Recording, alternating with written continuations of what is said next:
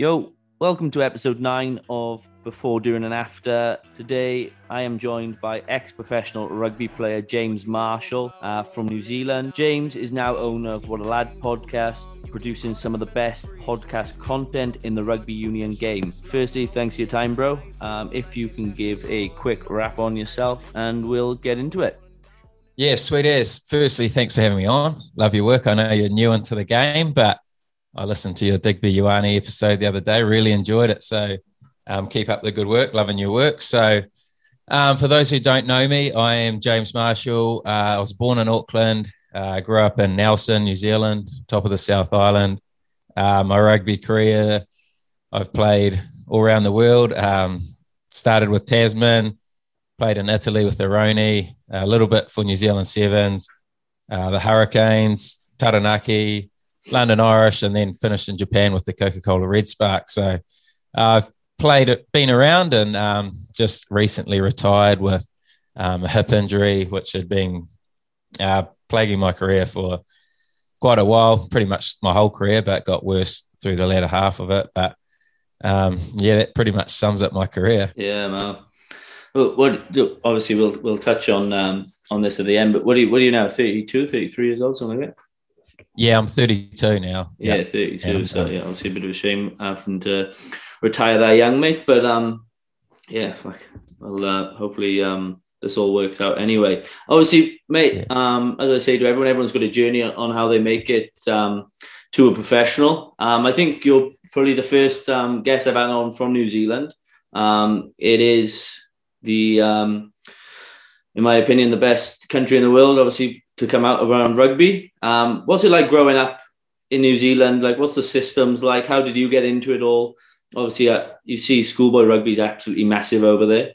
What's it like going through that system, mate? Schoolboy rugby's taken off over the last sort of 5 years. It's really gone to another level. I'm working up at Nelson College at the moment with the school up there. So just the professionalism these school guys have at a young age is pretty incredible. So it's definitely gone to another strength over the last few years. But when I was coming through, I didn't make any of the team, so I couldn't tell you too much. But I mean, obviously, I played with my brother a lot in the backyard. He's a professional rugby player also. Yeah. So me and him were just constantly playing in the backyard.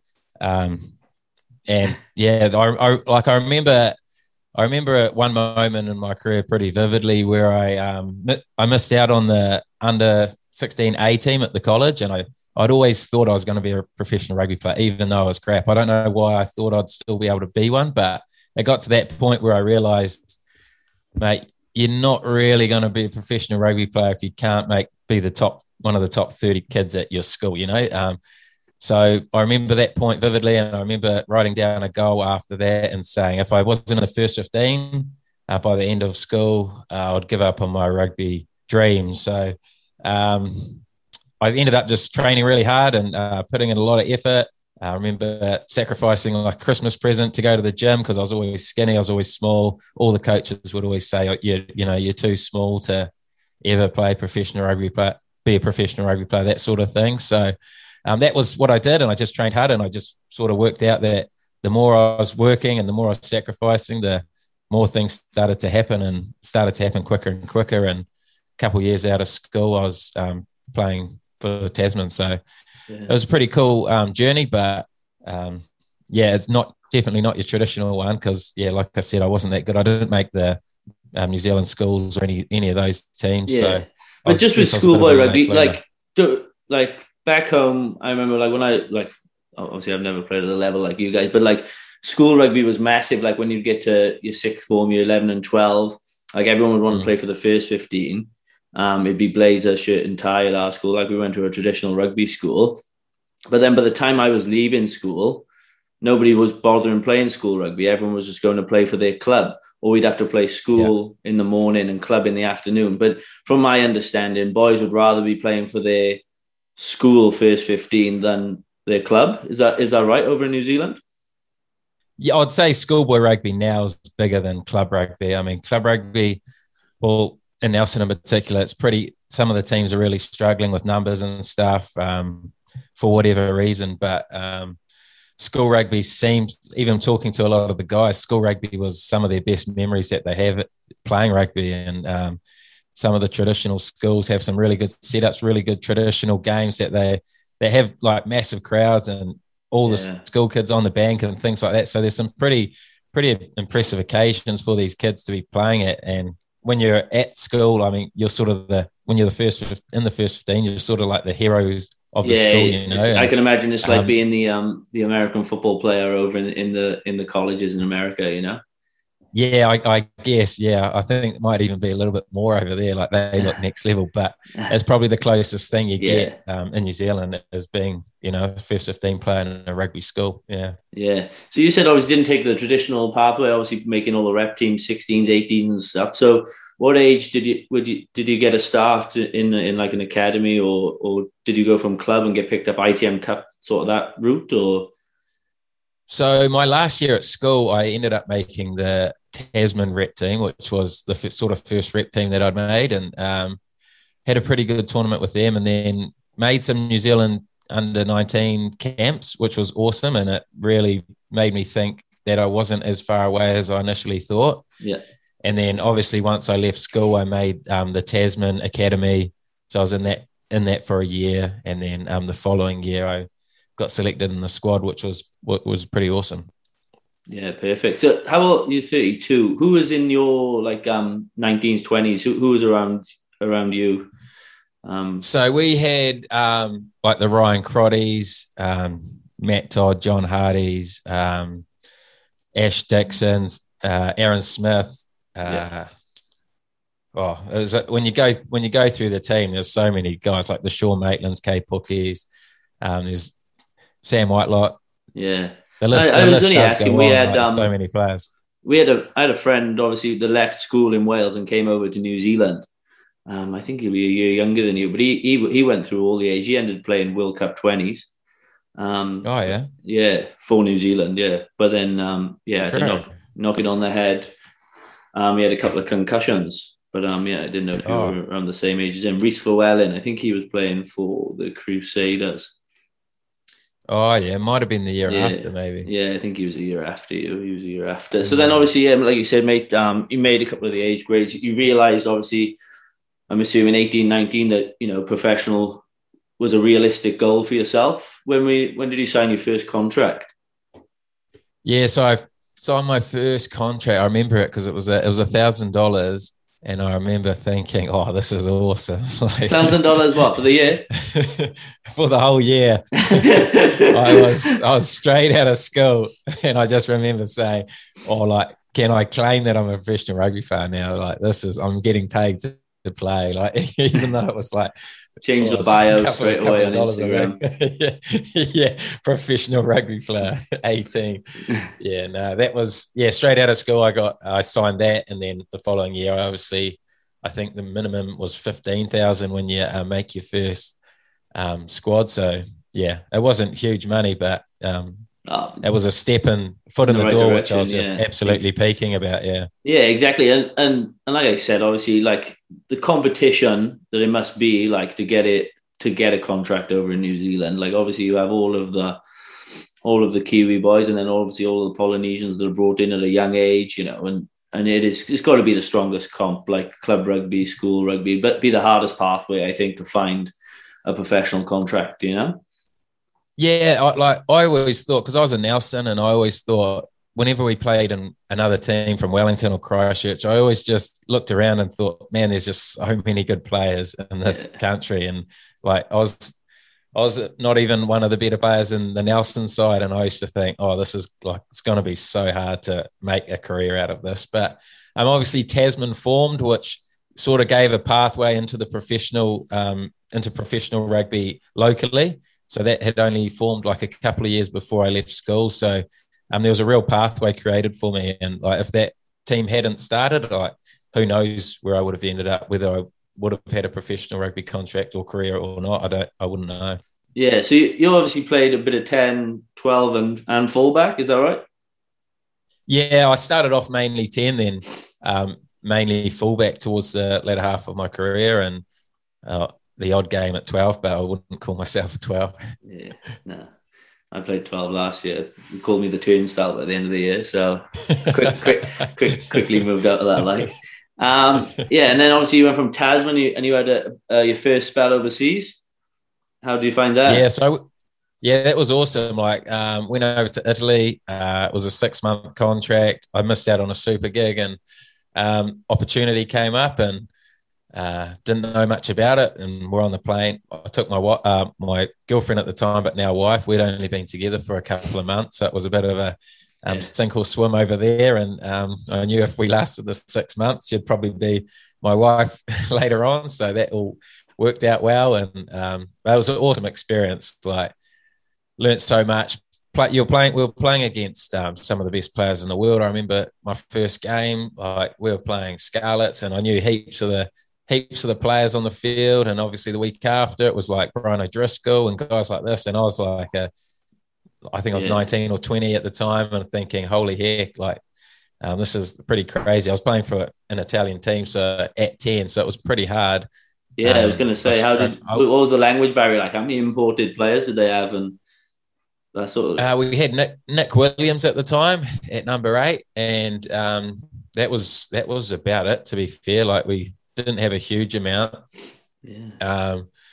To be fair, I really struggled with the language and just the playing style, I guess, because I was, I guess, a pretty loose playing 10, like to play what I see, and didn't really worry about consequences sort of things. And it wasn't, I wouldn't say it was the traditional Italian way. Some of the forwards would blow up at me, even though I wouldn't know what they're saying. But you could get from body language that they weren't impressed with some of my decisions. But tone of voice. You learn pretty quick over there, and I definitely learned a lot from it. So it was cool to do that and then come back.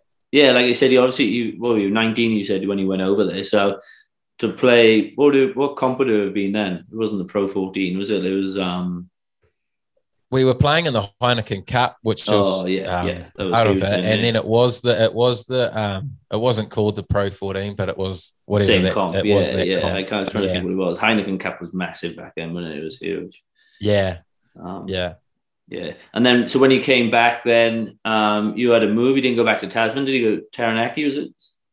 No, I did a couple more years in Tasman, and then the opportunity at the Hurricanes came up for a wider squad. So to take that wider squad, I had to move up to Taranaki, which was like a no-brainer for me at the time, because obviously trying to progress my career, a foot in the door at the Hurricanes, a team I was obsessed with growing up, was a bit of a dream come true. So, made that move up to Taranaki with the Hurricanes at the same time.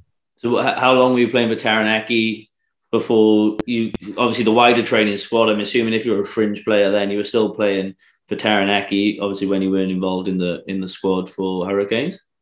Yes, so I went to the Hurricanes first. I was wider squad for their pre-season. It was only pre-season at the time. And then once the pre-season had finished, I was to Taranaki playing club rugby and, waiting pretty much for that next NPC season. Yeah, and then but you were with the Hurricanes then, full-time for 3 years, was it? 3 years? After that season, I did get a full contract, and I'm not sure, it might have been 3 or 4 years before we made the move, and then a couple more at the end. Yeah. So obviously, as you touched on there, I guess before we go to overseas, how was your time with the Hurricanes? Obviously, like you just mentioned, it was a dream when you were a youngster to get there. Do you remember making your debut? Not that well, to be honest. Because my debut it always says on the board that it was against the Crusaders, but I don't really remember the Crusaders game as my debut. I must have just got a few minutes off the bench, one of those ones where you don't really do much. So the game I do remember is my first start, which was against the Highlanders down in Forsyth Bar, and I just remember running out 15 jersey on and just thinking, wow, this, the zoo was going, the crowd was hissing, and that stadium's unreal. It really captures all the noise and the atmosphere in the stadium. And just remember looking around thinking, wow, this is next level. And didn't have a great game, to be fair, made a few mistakes, and was dropped the following week. So it wasn't a great debut, but it was a cool experience. I loved it. Yeah. Oh, mate. And I guess when you're running out there, you think of all the sacrifices you've made through those years as a young fella, and yeah, you're living your dream. Yeah, you may have got dropped, but you're getting dropped from Super Rugby. A lot of boys are getting dropped from playing for their club seconds. Do you know what I mean? So it could be a bit worse. Like, yeah, 100%. And I remember like Conrad speaking to me after the game. He said that he thought I played well, and just someone like that having those words to me after the game was like, was that Conrad Smith? Cool, Conrad Smith, and it made me really feel a bit more at ease at that level. And even though I wasn't picked the following week, I felt like if I was given another opportunity, I'd be ready to go again if I was given it. So you can imagine the nerves and stuff. Obviously, would have played a big factor in it. And yeah, so who was playing 10 and 15 at the time? Who was the competition there? Bowden Barrett was the 10 pretty much from when he was in the full squad, my widest squad. So we pretty much went through my whole career there with him. So he was always at 10 and a hard man to get out of the 10 jersey. Yeah, exactly. So that sort of inspired the move to fullback for me. Just it was a more realistic chance for me to get some game time, and just the way we were playing with the double pivot sort of two-sided attack, it sort of suited the way that I played. So we worked pretty well together for a while there. So it ended up playing in my favour. Yeah, so that was the kind of the role that you went. You just went as a second half, I guess. Yeah, me and Bodie would pretty much play one side of the ruck each. So I'd try and get on the blind side and be that first receiver, and then would pretty much have 2 10s playing and just different setup on launches. But other than that, I was pretty much playing a 10 with just a different role on D, really. Yeah. So you said you obviously went to the rider squad using the full squad. So you had a bit of healthy competition just from him pushing each other week in, week out. From the time you joined the Hurricanes. Oh, mate, yeah. Not just him, like the competition everywhere in that squad was just next level. Like there's so many quality players, and you look around and you're just always getting pushed. You always felt like you had to work really hard to get anywhere. So, I think that sort of competition brings the best out of people, and that's why you see so many successful players come out of, I guess, the New Zealand franchises. 100%. Obviously, then you did decide to move back overseas. Where did you go? London Irish, eh?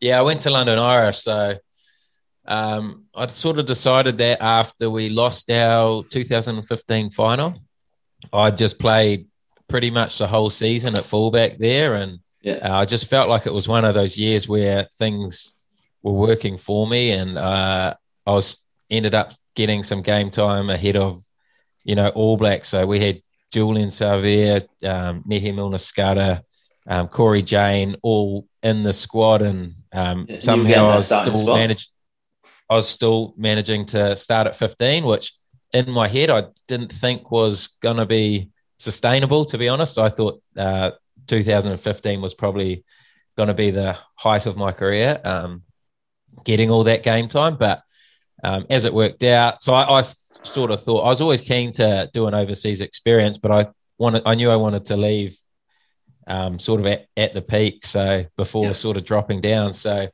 I did. Me and my wife's English, so she's got a lot of family over there. So we decided to move over to England, London Irish, and turned out the following year I kept that starting spot for the whole year as well, and we ended up winning Super Rugby. So it was a pretty surreal ending to my Canes career, but and it didn't really go that smoothly with London Irish because they ended up getting relegated. So I was going over to the Championship. And to be honest, I tried to get out of that contract. Like once we won that competition, the owners came up to me and said they'd match whatever London Irish were paying me to stay. So, it was a big decision for us. Like, I ended up trying to rang the CEO, Bob Casey. I remember it, man. I was so nervous. Like, I rang him up and said, Bob, I'm not going to come. Like, I can't come. Like, I use the kids or family and stuff.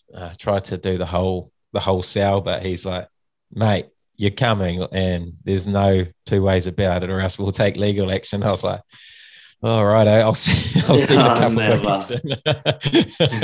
And I was just on the plane, and we never really spoke about it other than that. So, it was worth a shot, but obviously no regrets. Loved my time over in London. It was such a cool experience. And so was it just you and the wife? We had our first child at this age, so he was 6 months, and that was sort of the line that I was trying to go down to Bob, but turns out he left London Irish the following year because he said it was he needed some more family support too. So the irony, but it was a nerve-wracking phone call. I remember that one, and like I said, no regrets. Like, so with everything in my rugby career, like sometimes it doesn't actually go to plan, but man, they're all such cool experiences. You meet so many cool people along the way, and some of the people that I met over in London were just some absolute lads. So I've managed to get on the podcast and things like that. So I've just enjoyed the whole journey, to be fair. Yeah, like you said, obviously, I guess there's a bit of a what if there if you did stay with the Hurricanes, but mate, everything happens. You said he went over, so you were playing in the championship as well. Yeah, so the first year was championship. So I went from playing at a sold out Westpac Stadium to our first game was Bedford away, which is like the slopiest pitch you'll ever play on. It's like it's half a hill. It's crazy, and there's about probably 200 people in the crowd. I just remember looking. How did you find it? Like, I know New Zealand's obviously not like Australia where it's sunny all the time. It's a lot nicer. Like, obviously, I moved over to Australia from Wales 5.5 years ago. I came over here to play for 6 months. I never left. What did you like? It's a big change, isn't it? Like, you go to work, it's dark. You finish work, it's dark. The weather's always cold, rainy. How did you find it? Yeah, well, initially I was surprised at how hot it was. So we obviously went over there in summer, arrived in summer, and I never really pictured England or London being as being hot. So was it 17 degrees? There, no, it was actually like 30 something. We were struggling to sleep. Like the houses were obviously not equipped for that sort of heat. Might have been some sort of heat wave or something. But I remember thinking, wow, this is like next level. Oh, shit. All good? Are you still there? Yeah. Yeah. Oh, yeah. Oh, I lost your screen. Sweet. Yeah. Where was I? Hopefully you can edit this. Yeah. No, I'm good. Can you hear me? Yeah, I can hear you. I can't see you. Oh, really? Let me hang on.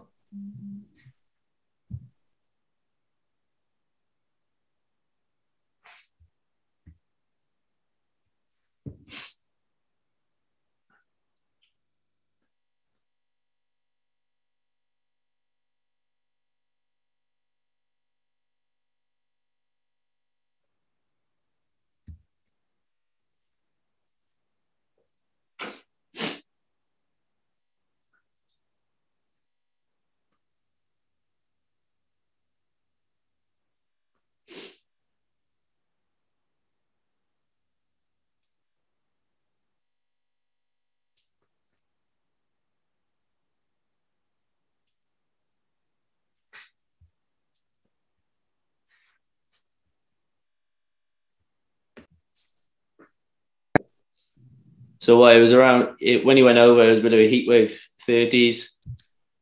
Yeah, it would have been mid-30s, I reckon. And I remember our son having to sleep with nothing on him, and it was just so hot. We had to go buy a fan, and there was a shortage of fans around, so had to borrow a fan from the club. And that was my first sort of memory from the UK weather. Obviously, it didn't stay like that. It ended up getting, like you say, pretty bad. And the thing that used to amaze me was how dark it got how early it got dark, and Yeah. remember like being in the kitchen starting to cook dinner and it's like 4:00 thinking, oh shit. Yeah. It felt like 7 or 8 and you're just like, holy heck, it's just next level how dark it got. Yeah, but and then when you go into training, it's dark. By the time you get home, it's dark. Yeah. Makes it feel like a real long day. Yeah. Were you living like close? Where were you living in London? Like quite central, or? I was in Teddington, so we were training in Sunbury. So I was about 15 minutes from there, and close to. I think it was about a 40-minute train into central London. So it was a real cool spot. We really enjoyed living there. Yeah. I've never lived in the city myself, but everyone says the London life's pretty good. Like, obviously, then you said you were in the Championship 1 year. Did you get promotion straight back up, or did you leave after the year? No, yeah, we got promoted, so we did a year in the Premiership, which was awesome. Love that. It was cool to see where we're at against the big teams of the English Premiership, and we won our first game against the Harlequins at Twickenham, and that was probably the most memorable game I had over there. Yeah. And I remember the team sort of thinking that, okay, this could be our year, and we're going to go right here. But that was pretty much the only win of the season, and we ended up getting relegated. So that was short-lived. Hey. Yeah, you got relegated again. Yeah, so we got relegated again, and I had another year on my contract, which this time they allowed me to get out of it. So, the kids have got to go home. The kids have got to school. yeah, we got to go this time. So I got a contract in Japan, which linked up with the Hurricanes. So managed to. It was pretty good deal to get out of there and experience Japan and get back to some rugby that I missed playing, I guess, at the Hurricanes. So you went Japan first and then came back? Yeah. Well, we'll just touch on it quick. What's Japan like? Like, it's awesome. We loved it. But like I've talked it up to a lot of guys who have gone over there this year and haven't had the same experience. Obviously, COVID.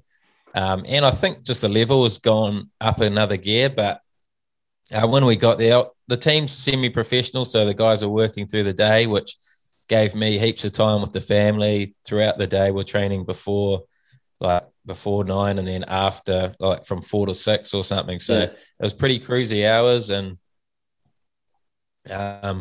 we loved it. Like the family loved it. Everyone enjoyed it. Heaps of new things to experience, and just a whole different culture. It was really cool. We really enjoyed it. Yeah, I was going to say, and that, like you said, the standard's pretty. They're signing a lot of big names now. But when he went over, it was still a good comp, was it? But you'd have a couple of imports that would whoever the better imports would win the comp. I'm assuming, was it that sort of comp? Yeah, that is it. That was it, and that still is it. The teams who spend the most are getting the best results, and I mean, our team sort of signed. We mainly had battlers, so we were always down the bottom. I think I went because we got relegated that year too. So I'm pretty sure I'm the first player to get relegated twice in 1 year. And I think my winning percentage was would have been about 3%. I reckon. It was shocking. I won like 2 games out of the whole 2 comps. It was a pretty depressing year in terms of performance, but experience wise, enjoyable and good experience. Yeah, obviously. And then it was time to come home. So what you've been home? What 2018 is it? 2000? No, last year. 2 years. So I came back for 2 years, and the first season back wasn't too successful. First game, pretty much 2 minutes into the game on my return, came off the bench, and Carmichael Hunt ran it straight at me off the line out and dislocated my shoulder, and that was the most painful injury that I had. It took like 4 hours to try and get that shoulder back in, and just wouldn't go back in. I ended up having to get put to sleep to get it in, and it wasn't quite the return that I pictured, but thankfully I didn't need surgery, so I ended up getting back for the last 3 or 4 games that season and ended up playing in the semi-final off the bench, which was awesome occasion against Crusaders. So there's still some highlights, but definitely the return didn't go to plan. Yeah, yeah, and then obviously, as we touched on right at the beginning, the hip injury came in, mate. That's how you started. What a lad! You were taking a bit of time to rehab. Wanted to obviously keep busy in the training times. You had this idea. Is that the reason behind What a Lad? How it started?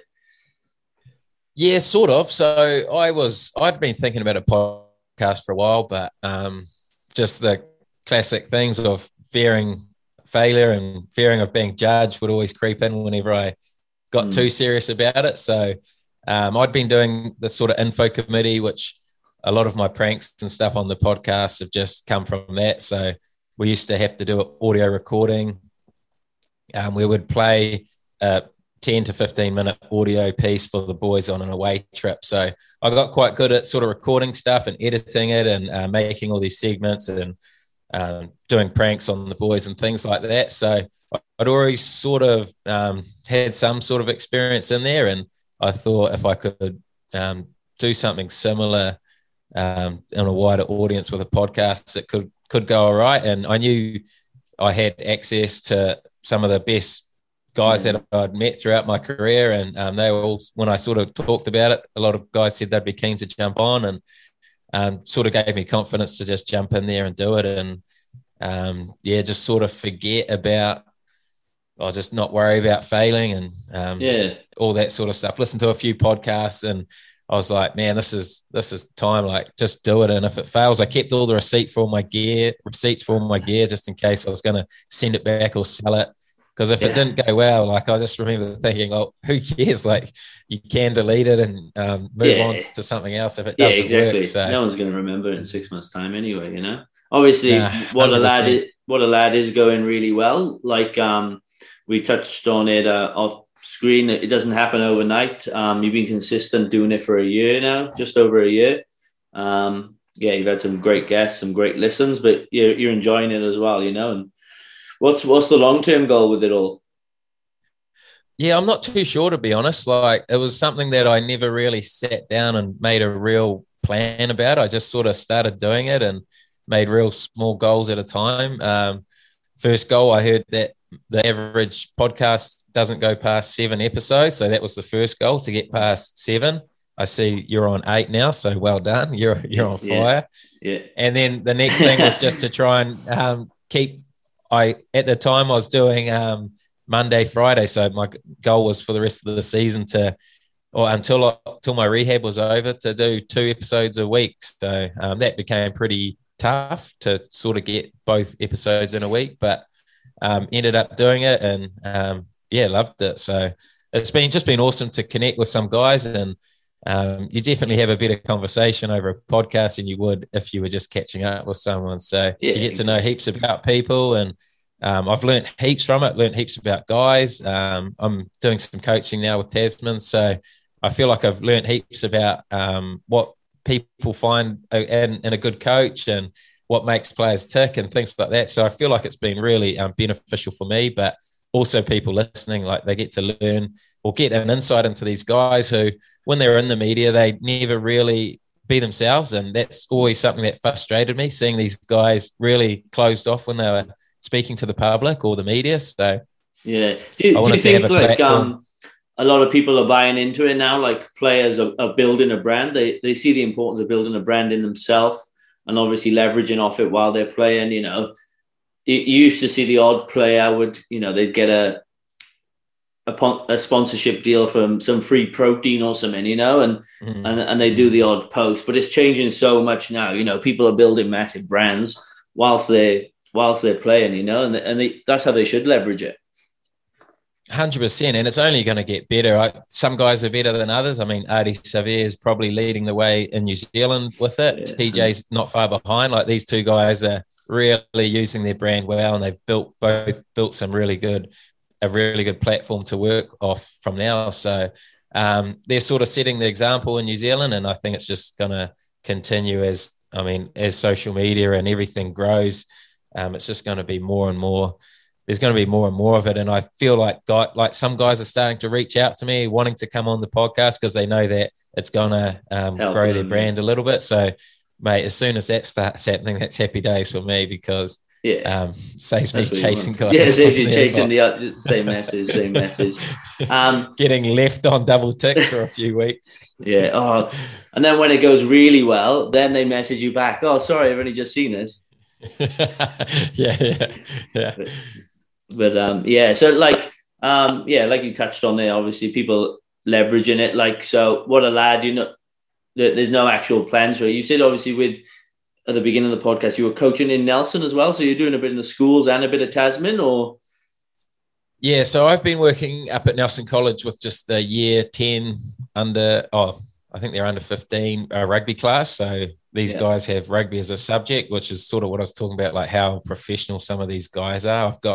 I've got 4 periods a week with these guys, 4 hours a week teaching 14-year-olds how to play rugby. So it's been pretty cool. But now that the Bunnings Cup, or whatever it's called now, the NPC is about to start, I'm one of the assistant coaches with Tasman this year, so I'll be going into that full time for the next 3 months, and I'm hoping to still continue at least a podcast a week, or I'm trying to bank up a few over the next few weeks leading up to it, so I don't have to do too many in season. But that's the goal, to be able to keep it going. But obviously the main focus is going to be winning another premiership for Tasman this season. Do you this is just me because I've started doing a bit of, do you think you'll try and get a bit of what a lad content in around the ground, like around the training, all that sort of stuff, or are you going to try and keep coaching and what a lad separate?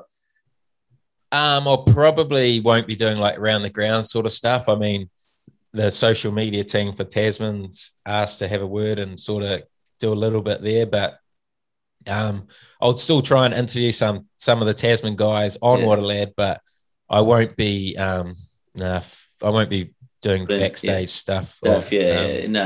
Like my coaching presentations with my Instagram stories go. I don't think that'd go down too well. No, I understand. Yeah, because you obviously like you seen like Peter Breen, is it Rugby Bricks? Like, you see sort of that stuff, and obviously yourself being a 10, you could probably leverage it that way a little bit as well. But I guess when you're coaching a professional team, you can't really put it on your brand as well, I think I'll leave that to Peter Breen. He does a bloody good job with that. Kills it. I'll try and just keep to finding some good lads to come some on good stories, some good stories. I guess I covered on a fair bit of what I wanted there. Like, I guess with the coaching side of things, really, like, is that something you can see yourself going down a route? Like, is that a goal of yours, realistically?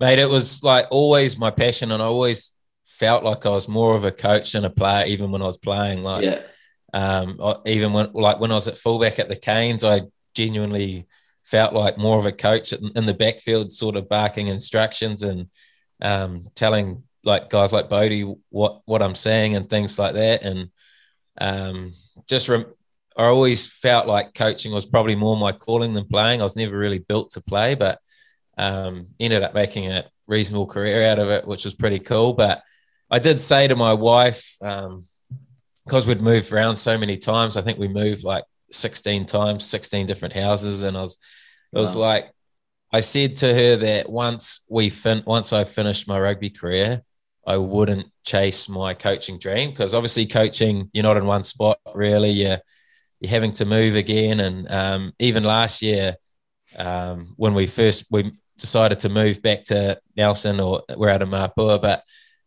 we settled down, we bought a house, got the kids all settled, and then the Hurricanes actually called saying that they wanted me as a backs coach for this season. So straight away I was tested, and it was a really tough decision. I didn't expect that, and we had our third child due around the same time, and it just wasn't going to work. So it was a real tough decision to have to turn that down early. But I'm very grateful for Tasman for picking me up and giving me a coaching role where I'm living. And that was always the plan.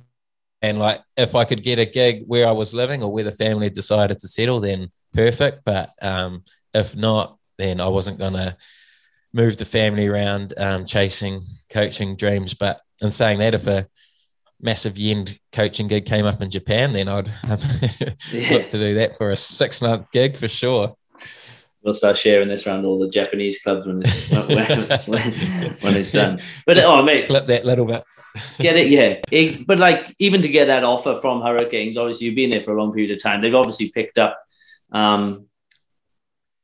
obviously your coaching skills simply through being a player. Obviously, I'm assuming they knew that you wanted to go down that coaching route as well. But yeah, it must have been hard to turn that down. Yeah, so there's actually a moment when, when I'd had my hip surgery, Carlos Spencer left the Hurricanes after COVID. So Jason Holland, the Hurricanes coach, asked me if I could take over Carlos's role for the rest of the season, which was like sort of 6 more weeks. So I ended up taking like the back strikes and just a few skills and things, nothing too major, but it was a real instant step into the coaching environment from going 1 week being a player down in the players' changing room to up in the coach's office. So it was a real quick transition, but it always felt pretty natural for me, and it was something that I did really enjoy. Yeah, I was going to say, like, how did like the boys buy into it pretty quick? But I guess like when you like even at like a lower grades, you have those players that do pretty much take over the coaching, and you sound like one of them. So the boys don't really see it any different, I guess, do they? Like, yeah, I think there was quite a strong push from some of the players to get me involved in there. So that obviously made me a lot more comfortable, and they all really respected me. And I felt like that was easier going from playing to coaching with the Hurricanes, because I knew all the guys, they all knew me, they all sort of respected my decisions and what I would say. But then coming down to Tasman the following year, I felt like I had to sort of earn that respect again with all the guys that I hadn't met before. They were all sort of Crusader guys who do things a little bit differently. So I felt like last year was just a year for me to sort of observe and see how everything does, and looking forward to having a bit more of a role this year with them. Yeah. Who's head coach there this year?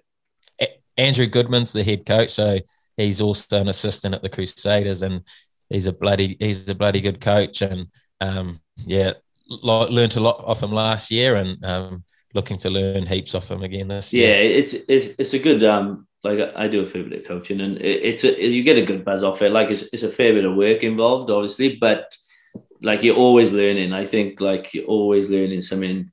Obviously, you're not just going there and taking drills. Do you mean like you've got to get the best out of the players as well? It's like and that's something you've got to learn as a coach as well. Yeah. There's so much to it, and it's one of those jobs where you can really never stop working. There's always something that you can do. You can always look at more footage or do more planning or talk to players. It's just like one of those jobs. I feel like you've just got to find a balance in it, whereas you know how much you need to do, and try not to overdo it, because it is one of those jobs where you could just work all day, all night, and never be happy. Yeah, 100%. Just last thing, mate. Are you obviously? It sounds like you like not finishing on your own terms there with the playing. Do you find it a little bit tough being around the boys still with the coaching role, or are you pretty happy? You've gone out. You've done what you needed to do in your career. Like you exceeded, I guess, what you were expecting at a younger age, or yeah, mate, 100%. Like everyone sort of said that the period when you retire is really hard, but like honestly, I haven't struggled with it at all, and I feel like maybe still being connected with the boys has sort of helped that transition. I still feel like I get that banter with the boys and that sort of thing that a lot of guys miss. I was playing in pain for the last sort of 3 years, and it was really driving my love for playing the game to the lowest it could be. And like honestly, I don't miss playing at all. Like really enjoying what I'm doing. I remember when I after my surgery, I wrote down 3 things that I wanted to potentially look to do after post rugby, and one was coach, one was work with young kids. I was thinking some sort of academy or something, and one was doing the podcast. And pretty much straight away, all 3 of those sort of happened, and it's just been pretty. I guess I've been pretty lucky with how the transitions happened. But now I'm at the point where all three are looking to grow. Like they want me to do more at college. They want me to do more at Tasman, and the podcast is growing pretty rapidly. So something's going to have to give, and it's a pretty good position to be in where I think I'll get to choose the one that I'm enjoying the most and just continue that. But yeah, it's been awesome. Like I said, I don't miss playing the game at all. I did exceed my expectations in my career, and even post-career, I've exceeded them pretty much already as well. Yeah, well, getting a coaching gig obviously offers at such a high level. I know you stepped into it like for temp for those 6 weeks, but then you got a gig pretty much straight out of it, playing straight away. So it's a pretty good note to get in there, a foot in the door, and obviously at such a young age still, you've got a lot of time to you'll be coaching the Kiwis within 3-4 years now. Not sure about that one. That's a boys' club there. Hey, you'll have to coach Wales before you coach New Zealand anyway. That's what most of them do, don't they? Yeah. Start over there. Yeah, start over there and then finish at the top. Yeah. Nah, mate, thanks heaps for coming on. Really enjoyed chatting with you. A great journey. Hopefully, you'll keep growing, mate. And looking forward to linking up and watching it grow. Hey, cheers, mate. Likewise to you. Like I said at the start, really enjoying what you're doing, and I know it's early days for you, and it will take time, but you keep consistent, and good things will happen. So, love your work. Cheers, bro. Thanks. Hey guys, if you're still listening, big thanks. I hope you enjoyed. This podcast is brought to you by Goosey Sports for all of your teamwear needs. Please like, share, and spread the word about this podcast so we can keep it going and keep growing. Thanks again. Bye.